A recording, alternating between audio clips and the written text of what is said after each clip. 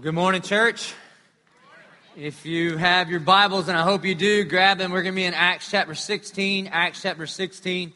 If you don't have a Bible, then there should be one in the seat back in front of you. That is our gift to you. If you just want a paperback one, you can have that one. If you'd like a leather-bound one, then check our Lost and Found. And anything you want, man. With somebody else's name in it, it's fine. It don't matter. Hey, so glad that you are here. If you're a guest with us today, we sure do hope you feel at home here. Hope you feel welcome.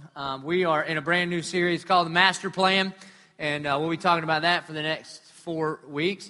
But I wanted to catch you up on the series we just came out of. It came out of a series called Restore, and we have this Restore project going on June the 2nd, the day that we baptized a few hundred people. We also laid out for the church that God is calling us to do what Amos prophesied in Amos chapter 9, that God would rebuild as he continues to restore, and we're going to rebuild the back 25,000 square feet of this old Walmart as God continues to restore men and women and children unto himself. And so in order to do that, we got to raise about $2.4 million, and we laid out that challenge. The folks that kind of came before you that were a part of 1122 when we were a service at Beach, there's about 500 families that joined in a campaign there called Upon This Rock and raised they raised $6 million between us and Beach United Methodist Church, but about $4 million of that was spent here, and about $5 million of that was raised by families that are here. So to all the Upon This Rock people, we just said thank you, thank you, thank you. Since then, there's been about 3,000 additional people that have joined our church, and so to all the new 3,000 people, we wanted you to get on board and raise $2.4 million. Seems easy enough, right? Don't look nervous. Everybody looks so nervous. Well, here's where we are. In 3 weeks, we have 162 commitments. I need that 162 to get to 500 in the next few weeks, okay? So I know that some of you you've been praying about it, but you hadn't filled out your commitment card, and I'm going to give you the benefit of the doubt right now. So you'll just go ahead and fill that out and then drop that off in the giving boxes around the sides or in one of these buckets. That's 162 families have committed.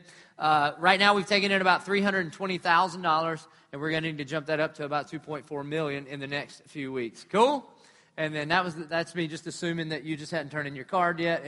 And then we'll bring the hammer in the next few weeks if it doesn't go like we think it needs to go. All right? You ready to move on to the Bible study portion? Acts 16, here we go. We are starting a brand new series called Master Plan. And I want to ask you a couple questions as we get started. At what age did you realize you were not in control? You remember that realization? Oh, wait a minute.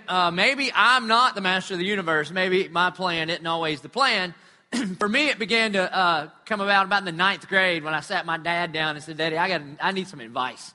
I need some real advice that's going to really propel me in one of two directions for the rest of my life. And I need you to tell me, do you think I should be a professional baseball player or a professional football player? Because I've got a decision to make. Well, it turns out that wasn't the plan. Maybe it went this way for you. When did you realize that your plan wasn't working? I mean, you mapped out this great plan for you, and then you start working the plan, and either one, it was a dumb plan, and the whole thing fell apart, or you achieved everything in the plan that you wanted, and then when you got to the end of it, you thought, well, dang, I must have had some pretty crappy goals because I achieved all the goals, but there's still something missing. What we'll talk about for the next 4 weeks is the master plan, that there is a master and you're not him. And he does have a plan for your life. So Acts 16, verse 1. Paul came also to Derbe and to Lystra. A disciple was there named Timothy, the son of a Jewish woman who was a believer, but his father was a Greek. Verse 2. He was well spoken of by the brothers at Lystra and Iconium. And Paul wanted Timothy to accompany him. So you remember last week we said that when Paul and Barnabas decided to part ways, that they created a leadership vacuum in their ministries. And so they were able to raise up some new leadership. And so this Timothy kid, this guy is the new leader that Paul has identified. Bless you. Paul wanted Timothy to accompany him. And he took him and circumcised him because of the Jews who were in those places, for they all knew that his father was a Greek. Do what? So imagine this conversation. When I read this, you know what? I can't help but think, what kind of leader must Paul have been? So Paul goes to Timothy, a grown man, a young man, but a grown man, and he says, hey, Timothy, I got some good news. What's that, Paul? God has a plan for your life. Come on, Paul, preach it, brother. Yeah, you are respected in this community. Come on, keep going. You have influence in this society. The brothers in the church talk about you are a leader, and God's called me to plant churches all over the known region, and I think you are the man to go with me. And Timothy's like, amen, preach it, brother. I'm with you, man. I am with you. And Paul's going, listen, it's going to be cool. We're going to travel. Timothy's like, I love to travel. We're going to meet new people. I love new people. See new places. I love new places. Couple problems. Everywhere we go, they're going to try to kill us. Well, that's a bummer. And there's this surgery that you're going to have to go through. And you're going to do it? Okay. So, and he still signs up anyway. What a phenomenal leader. And so he takes him and he circumcises. Why? You know what they're about to do? They're about to take this letter to all the churches. And you know what the letter says? The letter says that you don't have to be circumcised if you're a Gentile to be a Christian. So if I'm Timothy, I'm going to go, excuse me, Paul, I object. And I would like to offer up to the court Exhibit A, the letter that you are carrying in your hand. I don't think I have to go through with this. But for the sake of the gospel, for the sake of not being a stumbling block to anybody else that they would minister to, he decides to go through it anyway. Verse 4. And as they went on their way through the cities, they delivered to them for observance the decisions that had been reached by the apostles and elders who were in Jerusalem. And that decision was that it was not by works that we are saved, but by faith in Jesus Christ. Verse 5. I love this verse. So the churches were strengthened in the faith, and they increased in numbers daily. Notice that word and. If you're brave enough to write in your Bible, circle the word and. That we want to be an and kind of church. Like I was told coming up in ministry that you had to be an either or. I mean, some of my favorite preachers around would tell me, you've either got to decide if you're going to keep people or reach people. And it was an either or. But right here in the scriptures, it said it was an and kind of church. That they were strengthened in faith and they increased in numbers daily. That's why the vision of the Church of 1122 is that we are a movement for all people to deepen and discover a relationship with Jesus Christ. That we believe that God can do both here. That's why we go verse by verse through the Bible, so that you could be the kind of person that has had faith for even a long time. You've known Jesus for a long time. You surrendered your life to Him a long time ago. You're a Bible nerd. You dig into the Scriptures. You can't wait to show up here and open up the text and have the Word of God preached and the Spirit of God stir in you and your faith strengthened, and just to see just a new piece of the glory of God and bask in His manifest presence. It's why we sing the way we sing. If some of you are new to church and you come in and you go, that's kind of weird. It'd be kind of weird if you just showed up on a date with me and my wife and I was singing a love song to her, right? You'd be like, this is weird. But you would know, man, he really loves her. The reason we sing and do worship the way we do worship is because we really love Him. Because He first loves us, and so we love Him back by singing to Him. And so if you were standing next to a guy and he was crying and he had his arms up, and you're like, wow, I've never been to church like that. It's because it's not just a belief system. That dude is being strengthened in his faith in that moment. And the numbers are added to daily. Obviously, look around, okay? But we also believe that we can create the kind of environment where you can show up and have no church background, or you used to have a church background, or you got a bad church background, and you've never really even opened the Bible before. You're not even sure if you believe in God, and yet we can explain things and we can do things in such a way that there's not insider vocabulary, that you are welcomed in this place. And for the very first time, you might discover that God is actually for you and not against you. That He loves you, that He's your heavenly Father, and He's not out to get you, but He's kind of out to get you, and that's a different kind of get. And we believe that we want to be the kind of church that's described right here, where faith is strengthened and they increase in numbers daily. Amen? All right, verse 6. We're going to spend the rest of our time on these next 4 verses. And they went through the region of Phrygia. I think that's where the Black Eyed Peas came from, right? Phrygia, pretty sure. And so they went through that region and Galatia. Now this is crazy. Having been forbidden by the Holy Spirit to speak the word in Asia. Now if you take the Bible seriously, don't you read through a verse like that and go, do what? What do you mean? The Holy Spirit is forbidding Paul and Silas, that he's with them, and Timothy to preach the word in Asia? Well, God, that doesn't make any sense. That doesn't make any. Why would you forbid them to do the Great Commission and to take the word of God to Asia? That seems crazy.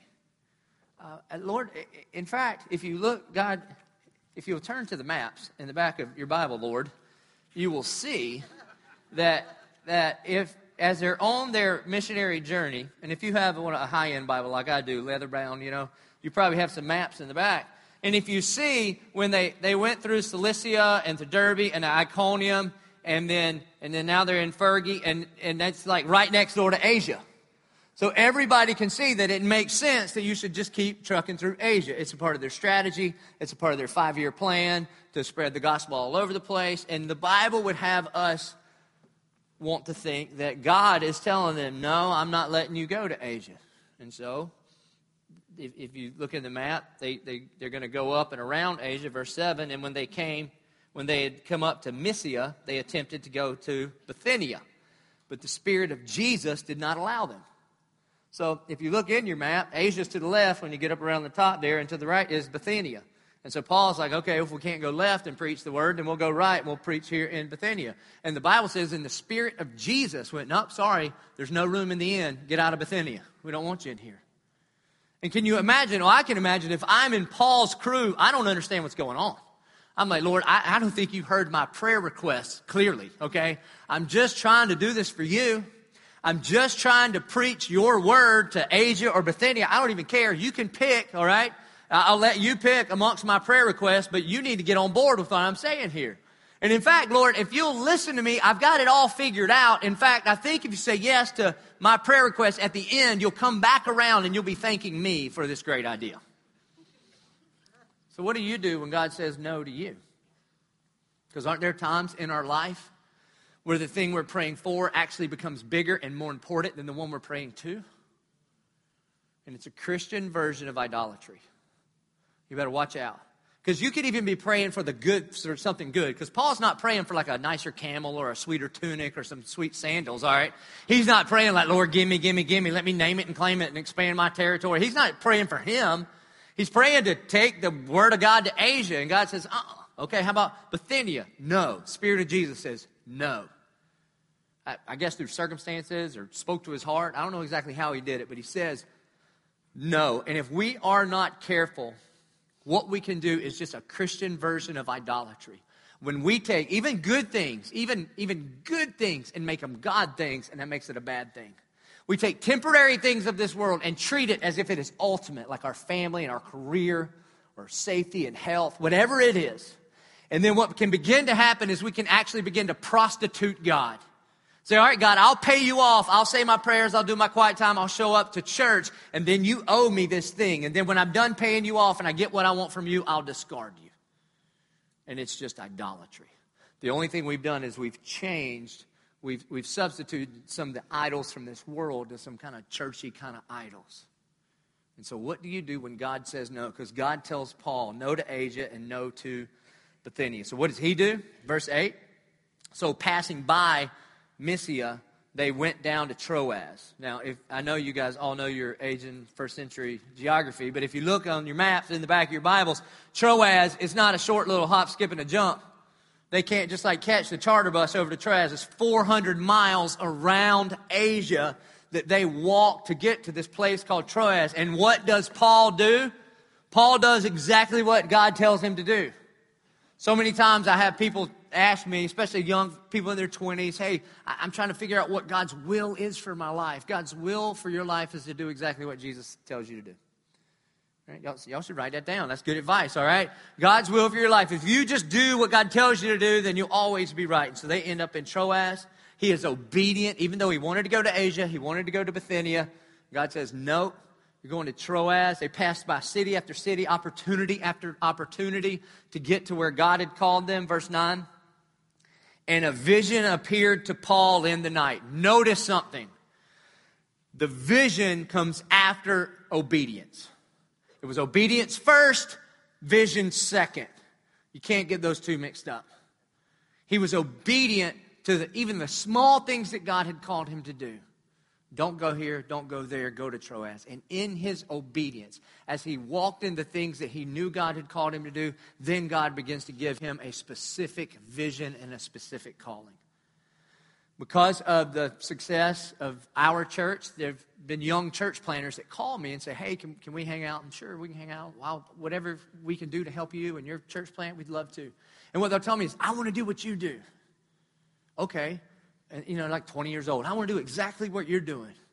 Then it's like a 20-year journey, okay? Let's back up 20 years because I started in ministry when I was 20.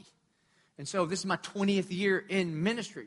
And so I know you think this whole 1122 ministry thing just kind of happened out of nowhere, and it did. Our church just sort of blew up, but I've tried to be faithful in the small things my whole ministry. There's so many things in ministry that I've screwed up. I mean, we could do a whole series on that, but one of the things that was really important to me, and God just kind of did it in my heart, is whatever the thing was He had right in front of me was just the most important thing for me in that moment, because I was just obedient to what God had called me to do. When God called me to go into ministry, my first youth pastor job was at Mount Olivet Baptist Church almost 20 years ago. And I walked into my first youth group, and there were 3 students. 3. We literally met in a broom closet. And when I walked in, I wasn't thinking in that moment, well, God, what's this all about? One day I'm going to run a mega church. No way. All I could think about is, okay, Lord, I'm going to disciple these 3. I'm going to disciple these 3. And we cracked open the Bible that very first time in that little broom closet. And we started to walk through the scriptures. We went through the Gospel of John, just verse by verse. And then the next week, there were 6. And when 6 people were there that next week, I was like, son, 6? Are you kidding me? That's 100% growth.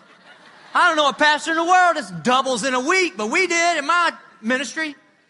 And those 6 were the most important 6 in my world. And by the summer, we were to 12, and we all got in a church bus, little van thing, and we went to camp, and I thought, it just doesn't get any better than this. God, I'll give my life for those 12, just to raise up those 12. And as I was just obedient in whatever God had in front of me, that's when visions for other things begin to come in. And of those first 12 students that I pastored, 8 of them are now in full-time ministry. Right? So was that a waste of time? Are you kidding me? Absolutely not. So if you want to know what God's vision for your life is, let me tell you be obedient into what He has right in front of you. Students, you want to know what God's vision for you is? How about honor your father and mother? That's a part of it. You start there. Husbands, you want to know what God's vision for you is? Love your wife like Christ loved the church. Wives, you want to know what grand scheme the Lord has for you? Submit to your husband as unto the Lord. You want me to keep going? We could go through every one of us in here. You show yourself faithful in those arenas, and then the vision comes, and here comes the vision. And a vision appeared to Paul in the night. A man of Macedonia was standing there, urging him and saying, come over to Macedonia and help us. And when Paul had seen the vision, immediately, notice he didn't waste any time, because obedience begets obedience. When you're walking in obedience and then God instructs you, then you just continue walking in that obedience. And so immediately we sought to go to Macedonia, concluding that God had called us to preach the gospel to them. There's a ton there in that last little chunk of scripture, that last verse. First of all, notice there's 2 words that just, if you're a Bible nerd, all the lights on your dashboard ought to be going off. There's 2 little words that get used for the first time in the text. Do you notice what they are? We and us. What does that mean? That means that Luke, the writer of Acts, is now a part of the crew. And if Paul would have taken the gospel into Asia, guess who's not in Asia? Luke is not in Asia. And so if Paul just kind of does his own ministry and invites God to come on with him as opposed to being obedient to what God had called him to do, he didn't get hooked up with Luke. And I guess the book of Acts ends in chapter 15. Because the first 15 chapters of Acts, Luke is interviewing people, and he's telling us about what he investigated that's happened. But from 16 on, now he is a part of the journey. And so from chapter 16 through chapter 28, Luke is with them. That's a big deal. Another thing that's a big deal is what happens in Macedonia. If you are familiar with your scriptures, maybe you've heard of 1st and 2nd Thessalonians. That happens in Macedonia. Maybe you've heard of 1st and 2nd Corinthians. That happens in Macedonia. Maybe you've heard of the book of Philippians. That happens in Macedonia. That what God had in store for Paul, he thought he was supposed to go to Asia. Little did he know, God had Asia covered. And God needed to say no to Asia and Bithynia because he needed him to connect with Luke, and he also needed him, he had some more Bible for the dude to write. And so he's going to send him to Macedonia. One other thing about this verse that I love, you see that word after Macedonia, it says concluding. concluding. That word concluding in Greek, I don't even know how to say it. It's symbabazo. Sounds like a clown to me, but what it means literally is to put the pieces of the puzzle together.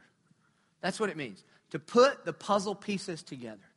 So what Luke is saying here is Paul wanted to go to Asia. The Holy Spirit forbade him. Then Paul wanted to go to this other place, and the Spirit of Jesus said no. And then we connected in Troas, and then he had this dream. And as we sat down and we put all the pieces of the puzzle together, that's when God's will became clear to us. It was time to go to Macedonia.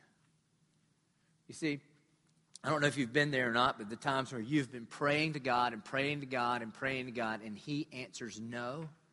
I think a part of what the Holy Spirit wants us to learn from this text is that oftentimes God's no yesterday is His go for today. That when He tells you no to this situation, and you're frustrated, and I understand your frustration, a part of it is because you just don't see the whole picture the way He sees the whole picture. That He is the master, and He does have a plan, and Him saying no now is to prepare you for a go later. And there were so many things that hinged on Paul's obedience here, even though what he was praying for looked like a good thing. And yet God said no. And so in obedience, he just goes where God tells him to go. Sometimes God's no is just preparation for a future go. There's a very successful pastor in Anderson, South Carolina. Planted a church about 10 years ago. His name's Perry Noble. And he talks like I do from South Carolina, so I like to listen to him, because it sounds super godly. Isn't this a godly accent? And so I love to listen to him. And one of the things he says, he's a big old church, planted 10 years ago, 20,000 people, 10 campuses. It's crazy. It's awesome. God's blessed him like crazy. And so now he preaches at like pastors' conferences. And one of the things I heard him say one time at a pastor's conference is he said, leadership is as easy as listening to God. And I'm like a leadership junkie. I just read a lot of leadership stuff, want to be a great leader. And I remember when I heard that, I wrote it down. Oh, my goodness, man. I did the white Christian amen, which is a moo, right? I wrote it down. Leadership is as easy as listening to God. Man, that is good stuff. Thought about it. And I thought even today, since we're talking about obedience, I kind of twisted it a little bit, but obedience is as easy as listening to God and doing what He says. Man, that'll preach, won't it? You know what the problem is there? Sometimes listening to God's not easy. Is it? Now, there are some occasions in the Scripture where God's word to us is so compellingly clear. Like if you want to know what God's saying about sexual immorality, flee. Pretty clear. Just a one-word sentence right there. But then there's other times in our world when you're trying to make a decision, when you're trying to put the puzzle pieces together, and I don't know about you, but have you ever prayed and it's hard to hear the voice of God? Especially when it's things like, God, do I go to this school or do I go to that school? Do I take that promotion or not? Do I take that job or this job? What do I move into this neighborhood or that neighborhood? And then you pray, dear God, please lead me. And all I can hear is Perry Noble. Leadership's as easy as listening to God. I'm like, whoa, He ain't talking to me right now. What do you do? So what do you do when you're praying like crazy and trying to figure out what's God's plan for my life? And then to make it worse, the Bible even says sometimes it's hard to understand God. Look at Romans 11, 33 to 34. This is what the Bible says about listening to God. Oh, the depth of the riches and wisdom and knowledge of God. How unsearchable are His judgments and how inscrutable His ways. For who has known the mind of the Lord, or who has been His counselor? The Bible wants us to know who has known the mind of God. You think you can figure out what God's thinking right now? Good luck with that. Paul wrote that in Romans. So then, when we're trying to figure out God's plan for our life, you do, especially if you're a leader like me, you do what I do. I mean, I'm type A. I like to have a plan. I like to have a strategy with tactics and measurable goals. Amen? All the CEOs are like, come on, preach it, baby. All right, that's what I like. And I get Pastor Ryan at the whiteboard, and we go, here's where we're going, here's how we're going to do it, here's who's going to do it, and here's when we're going to get there. And we come up with a plan. And then sometimes the Bible says things like this in Proverbs 14:12. There is a way that seems right to a man. Amen, there is. But its end is the way to death. Uh-oh. That sometimes you come up with a great plan, but it doesn't work out the way you plan. Has any of you ever been there? Right? Remember in like 2006 when you were investing in that real estate? Boy, that was a good plan, wasn't it? Hear that nervous laughter? That's not funny. All right, I know. We just sold one, okay? So then what do you do? I mean, if it's hard to hear the voice of God or understand exactly what he's thinking, and if there's, sometimes your plans seem right to you, but they lead to death, then what do? Well, you go to one of your friends, especially one of them that seems kind of spiritual, reads a little Chicken Soup for the Soul and does devotions and things. You go, well, what should I do? And they say things, especially if they love Jesus and they love you, they'll say something like, well, you got to listen to your heart. How many of you have ever been told by a dear Christian friend to listen to your heart? Anybody? Come on, raise them high. Yeah, most of us in here. Well, here's what Jesus says about your heart.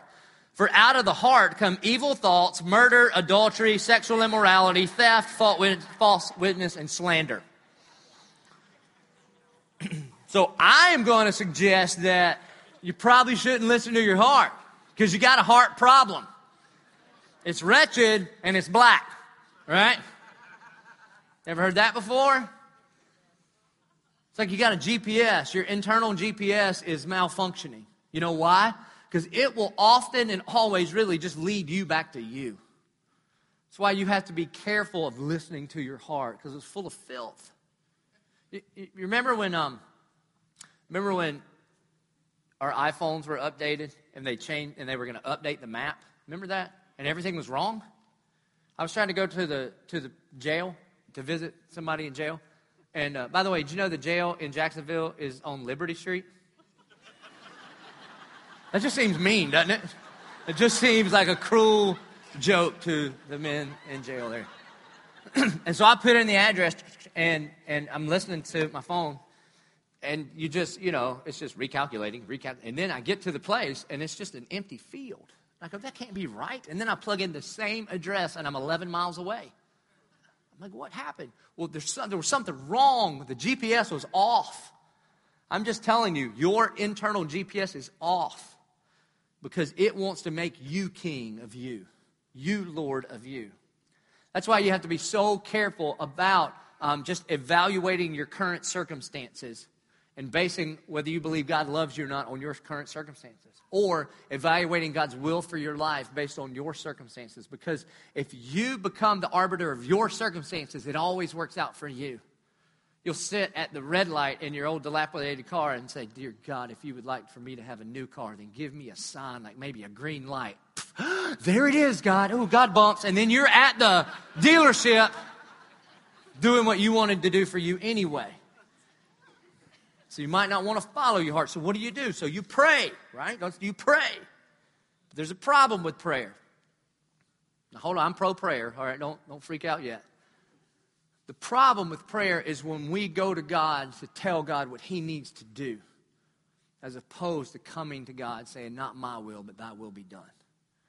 And there are times that we can turn prayer into a Christian form of idolatry. And that thing that we want and need becomes more important than the one we're praying to. And it is idolatry. And we can go to God and say, God, this is what you have to do. You owe me. Look, I've been to church. I've been giving. I've been tithing. I've been good. You owe me health and wealth and happiness, and you owe me all of these things. And you wouldn't pray that way, but, well, let's look at this. Matthew chapter 16 is one of my favorite chapters in the whole Bible. Matthew 16 is where the upon this rock phrase comes from. In Matthew 16, Jesus gets the disciples in Caesarea Philippi, gathers them up and says, who do people say that I am? And they say all kind of stuff. And he says, Peter, who do you say that I am? And Peter says, you're the Christ, the Son of the living God. And Jesus said, upon this rock I'll build my church, and the gates of hell will not prevail against it. Woohoo! And then, right after that, he begins to describe to them how this ecclesia, this movement, this church, what it's going to be all about. And Jesus begins to describe to Peter that he has to suffer and die on a cross and then be resurrected from the grave. And then here's what Peter does. Matthew 16:22. And Peter took him, that's Jesus. Peter took Jesus aside and began to rebuke him. Think about that. Jesus is describing the cross, the crucifixion. And Peter says, Jesus, get over here. Can I talk to you for a minute? Excuse me, John. Everybody else, we'll be back. And he's bringing Jesus aside. He's like, we need to talk, bro. You ain't going to die. You just made me the Pope, okay? we got thousands showing up for the loaves and the bread, and we've got walking on water and water to wine, and man, we're getting kind of popular. This thing is taking off. Jesus, that's a dumb plan. You have a dumb plan. Look what he says. Far be it from you, Lord. I don't think you can, that's like an oxymoron. Far be it from you, Lord. If you're saying far be it from you, then he ain't your Lord. So far be it from you, Lord. This shall never happen to you. So he's bringing him aside. He's saying, Jesus, get over here. That is a dumb plan. Would you listen to my plan? All right, here's a better plan than your plan, Jesus. Now, if you're talking to Jesus in that prayer, and he's talking to Jesus. Now, we would never pray that way. I hope not. I don't think you would. I think you're Southern enough to not go, Jesus, get down here right now. I got to talk to you about something. This is not a good plan. Can I just tell you what we need to do, what you need to do? I've figured it out. Can you just get on board with me? And the thing is, Peter thinks he's got a good plan. And sometimes when you pray and you get that no, you really think you've got a good plan. You're not praying selfishly where you are, but you don't think you are. But you're praying for what you think are good things. And you're praying, Lord, I've got this whole thing figured out, God. Can you give me a job? God, I need a job. And I don't understand. Why don't you just do something about my job situation? I love you. I'm faithful. I pray. I'm just asking for a job. That's not even like a real miracle. My brother-in-law's got a job, and he's an idiot. And if he's got a job, and he don't ever go to church. I heard an amen back here. All right, I hope your brother-in-law ain't here. Give me a job. I don't understand, God. Some of you are praying, dear Lord, I'm just praying for companionship. I'm not even asking for a whole husband, just a date, just a date. I read Proverbs 31. I'm ready to implement it all. Can you just give me a godly man? I'll even take a Christian boy. I don't care. Just bring me something. My sister's married and she's crazy. How in the world? And essentially what we're saying is, Lord, if you'll just get on board with me and say yes to all my prayer, because I really think that when it's all said and done, it's not even a big miracle. I'm not asking for like a parting of the Red Sea where like the lights in heaven dim down for a minute. I'm saying this isn't even that hard. You can do it without even blinking, man. It's be easy. And at the end of it, once you see that you give me a job, you get like a 10% kickback anyway. I've got you in mind. And once you do this, you're going to circle back around to me and you're going to say, thank you. That's such a better plan than the plan I had. Now, we would never say that, but it's kind of sometimes how we pray.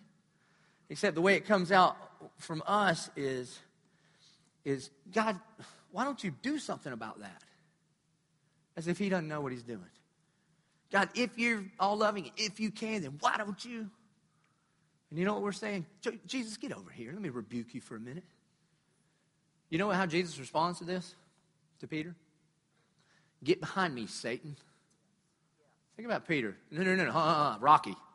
I'm the Pope. I am not Satan. Peter's like, look, or Jesus says to him, if you're trying to keep me from going to the cross, you are not on my team. You see, we love some Jeremiah 29:11. If you've been a Christian for a minute, you know that verse. For I know the plans I have for you, declares the Lord. Plans to prosper you and not to harm you. Plans to give you a hope and a future. Man, it belongs on a coffee cup, don't it? And you just put that up. It's going to be a good day. See right there, Jeremiah 29:11. But we like to kind of skip over the first part and just get to the second part about the not to harm and the hope and the future. And we're like, come on, give me some of that. But we skip the first part.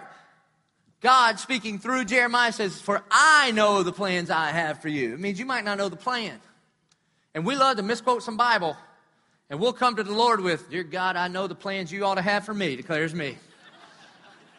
And it's a job, and it's a date, and it's a raise. And I got it all mapped out. So what do you do when God says no? What do you do when God says no? When you're praying for those things that on the surface, I mean, they look like good things. Taking the word to Asia is a good thing. Proverbs 3:5-6 says this, trust in the Lord with all your heart. Trust in the Lord with all your heart. A part of what I want you to try to understand today is that there is a master. It's not you. He does have a plan. He's a good dad, and he wants good things for his kids. And so he may be saying no to you right now, and you need to trust him. It takes no trust when you always get a yes. Trust is developed when you don't get what you want. That's when you get to decide if you're going to trust and lean in or you're going to lean back like, Trust isn't developed until you don't get what you want. It's like, I know you think your dog loves you. Your dog don't love you. Your dog loves bacon treats that you give him. They're just responding. If I took your dog and said, come to my house, and I gave him bacon, guess what? They'd love me too. So that is not how we're just supposed to respond to God when we get what we want. But God would want us to trust in the Lord with all of your heart, lean not on your own understanding. That means that sometimes He's going to give you a no, and you don't understand. It just doesn't make sense in your economy. And in all your ways acknowledge Him, and He will make straight your paths. There's a real-life illustration of this on our staff. A few weeks ago, I told you about Craig and Stacy Brown. The week that we were talking about adoption, about how God has adopted us into His family, chosen us and adopted us into His family. And we talked about adoption and shared with you Stacy and Craig's story. And think about what their prayer life was like 6 or 8 years ago. When they're begging God, God, please give us a kid. God, we're praying for a child. And God, obviously you're going to say yes to us because we love you and are called according to your purpose. We love you, God. And then God says no. And if I'm in that moment, I'm like, Lord, I don't understand. That doesn't make any sense. Again, I'm not praying for cash and prizes. I'm just praying for a child, praying for a kid. And I turn on the news and everybody else can have one. And they don't even deserve it. And it seems like the most undeserving moms can have the most of them. How's that possible? And I love you, and we'd raise this kid in the church, and we'd raise him in a clean house and a safe house and with a mom and a dad that loves you and loves them. So God, in my understanding, this doesn't make any sense. And you know, in that moment, there was heartbreak after heartbreak after heartbreak. And little did they know that God's no then was preparing them to create this environment where God would plant the seed for adoption, and they adopt Parker Brown, and then even a bigger seed for orphan care ministry in our church. And so now Stacy Brown is leading a charge in our church where we will build orphanages around the world, and we will adopt children from around the world, and we will help take care of orphans all around the world. And so one person's no 6 or 8 years ago turns into hundreds of children's yes now. And you've just got to understand that you got to trust in the Lord with all your heart. And there will be times where it doesn't make any sense. So you don't lean on your own understanding. But you acknowledge Him in all your ways. You worship Him. You trust Him. Even though it hurts, you lean into Him. And He will direct your paths. You see, because some of you right now are in a season of no. And you don't understand. And you're beginning to look around and be like, well, all right, God, if you really did love me, then why wouldn't you do something about this? And what you don't know is that your Heavenly Father is. He is. He is. And you can't just look at your immediate circumstances and determine whether He loves you or not. He loves you more than you could ever understand, and He demonstrated it by sending His very own Son. And some of you, you feel like your life is completely out of control. Completely out of control. Barreling out of control. And you're like, God, if you're there, help. And He may say no because He's got a bigger plan for you. About several years ago, when we were a service at Beach, we were doing a series called Inked about tattoos, what the Bible said about tattoos, and I got a tattoo, and part of that was run off all the religious people, so it'd kind of just be us, and it's kind of a plan. So here we are, and so I got a tattoo, and it's got Acts 11:24 on it, and he was a good man, full of the Holy Spirit and faith, and a great number of people were brought to the Lord. And at the end of that service, I was saying that a great number would be just one more. And I would love for just one more person. I would spend my life for one more person to come to Christ. And I said, if you're ready to surrender your life to Jesus, just let it be known by raising your hand. There was a 15-year-old girl in the audience that day, in our church that day, and she raised her hand, surrendered her life to Jesus Christ. Her name was Mackenzie Wilson. 4 weeks later, she was in the hospital with a brain disease. And I met her and her family, and she went on to be with the Lord. And you want to talk about getting a no. I mean, I was praying like, God, just heal her, and I've got it all figured out. Your name will be glorified if you'll just answer my prayers. And she went on to be with Him in His sovereignty, and God has used her story and life and legacy to lead hundreds and hundreds of people to Himself. And one of the people that her life and her legacy And the Holy Spirit used that to impact is a friend of mine named Zach. And we want to share his story with you. So take just a minute and watch this story.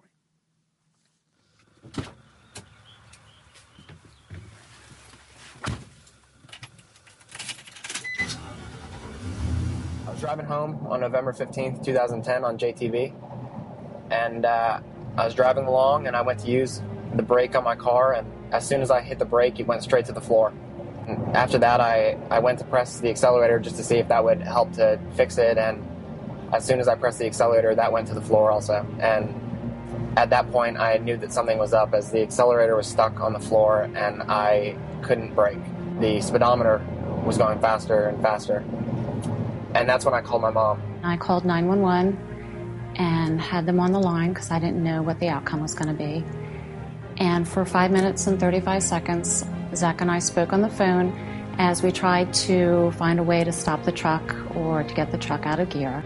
I got to Hodges and I realized that there was probably no way that I was going to stop this car. So I started to think about how I was actually going to get out of this. As he came to the end of JTB, he was coming off the highway onto A1A, and he said, "Mom, there's traffic ahead of me. I have to do something now." And he did. I got to the bottom of the bridge, and I was probably going 90 miles an hour. And I was trying to avoid cars as it was rush hour traffic. And I came to the edge of JTB at that last little hump before you get off onto A1A, and I saw brake lights, and I saw cars in front of me. And I just said to my mom, "Mom, I gotta crash the car." And I took the wheel, I dropped my phone, I took the wheel as hard as I could, and I turned it to the right. I turned off and I flipped once, twice, 3 times, and my car actually landed right here with upside down in these bushes, and that's where, it all happened right here.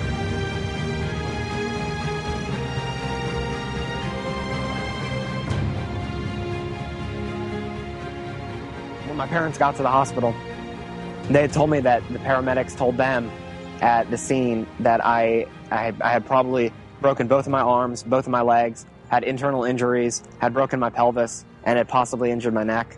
I got to the hospital and they told me that the only thing was wrong with me was I had a concussion and I had some bruising on my shoulder. I wanted to go see where it had actually happened, and I came here just to see it. I got to the scene and I was walking around looking at the different places that the car had actually hit and slid and just stopped. And I came over to where the car had stopped, and I was looking around in the debris, and on the ground there was one of the cards that you get when you buy a Mackenzie Wilson cross. And it got to me. I couldn't explain how it was still there after they had to drag my car away with a tow truck and after an entire night, but it was still there, and I knew that it was there for a reason. Mackenzie and I were friends in high school. She was a cheerleader. I was on the football team. I was actually injured that year, so I had a chance to get to know her a lot, and I became quite close with her. I drove her home sometimes. I played tennis with her. I went to the gym with her. We had become really close that year, and her passing was so hard on me, and I became so close with the Wilsons after that, and I really think that she was watching over me when the whole thing happened. God had his hand with Zach that night, and he was helping to guide and protect him and help guide me in what could have been a very tragic night. And I since then have come to realize that regardless of the trials that I may be facing in life, that God is there to protect me and watch over me, and I have a certain peace about myself knowing that that's the truth. Well, almost dying isn't the best thing. I know that it was a blessing in disguise, and I know that the crash is actually what brought me to Jesus and brought me to Christ. So Romans 8:28 says this, "And we know that God causes all things to work together for good to those who love God and to those who are called according to his purpose." Imagine being Zach's mom on the phone for 5 minutes and 35 seconds. And you know she's praying like crazy. Dear God, if you're there, just fix the brake. Fix the brake. Fix the car. God, please make the brake work. And God's going, no. No. Because he had a bigger plan. And his no was, I'm going to crash the car. And I'm going to change the trajectory of Zach and actually all the White House direction forever and ever, for all eternity. And my no in the first 535 is actually going to be the yes for eternity. I'm going to preserve his life. And he I don't even know where he was going. He was going somewhere, but he didn't end up there. He ended up at 1122, and he surrendered his life to the Lordship of Christ. And the video from his mom was her testimony, because she got baptized on June 2nd. And so God's no to that 5-minute-long prayer became a yes that changed things for eternity. It was a master plan. A master plan. And so we don't always know why he's saying no right now. Imagine the disciples at Calvary the day Christ is being crucified. You don't think they were praying to the Father, God, save your son, save him. Save him, get him off the cross, don't let him die. And God doesn't answer their prayer. Or how about Jesus himself going, he's in the Garden of Gethsemane. He's like, dear God, if there's any other way, let this cup pass from me. Not my will, but your will be done. And God says, I'm not going to answer that prayer, because I've got a plan. And what you see as a no in this moment is actually the plan of salvation for all of us to have the ability to be reconciled to a heavenly Father. The Bible says that, yea, though I walk through the valley of the shadow of death. If you're in a season of no right now, I'm not saying the sermon makes you not be sad and makes your heart feel any better. But what I would encourage you to do is lean not on yourself, lean not on your own understanding, but lean into him. Lean into him. And yea, though you walk through the valley of the shadow of death, you will fear no evil, for his rod and his staff, they comfort you. That word comfort in Hebrew means to cry with those who cry, or to mourn with those who mourn. And that you can trust him. Why? Because he demonstrated his love for us in this, that while we were yet still sinners, before any of us ever did anything to deserve anything good from God, even when we were enemies from God, he demonstrated his love for us in this, that while we were yet still sinners, Christ died for us on the cross. And if we were standing on that hill in Jerusalem 2,000 years ago, we would have thought, this is out of control. God, why don't you do something about that? And he said, I am. I am. I'm saving the world. And that is the master plan.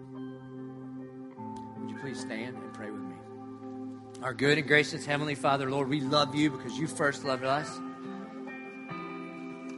God, we thank you, even though it doesn't feel so good to say this, Lord, we thank you when you answer no out of your mercy and your sovereignty. Even if we, on this side of eternity, don't get to see how the plan comes together, God, we thank you that right now we see but through a glass dimly, but one day we will see and know in full.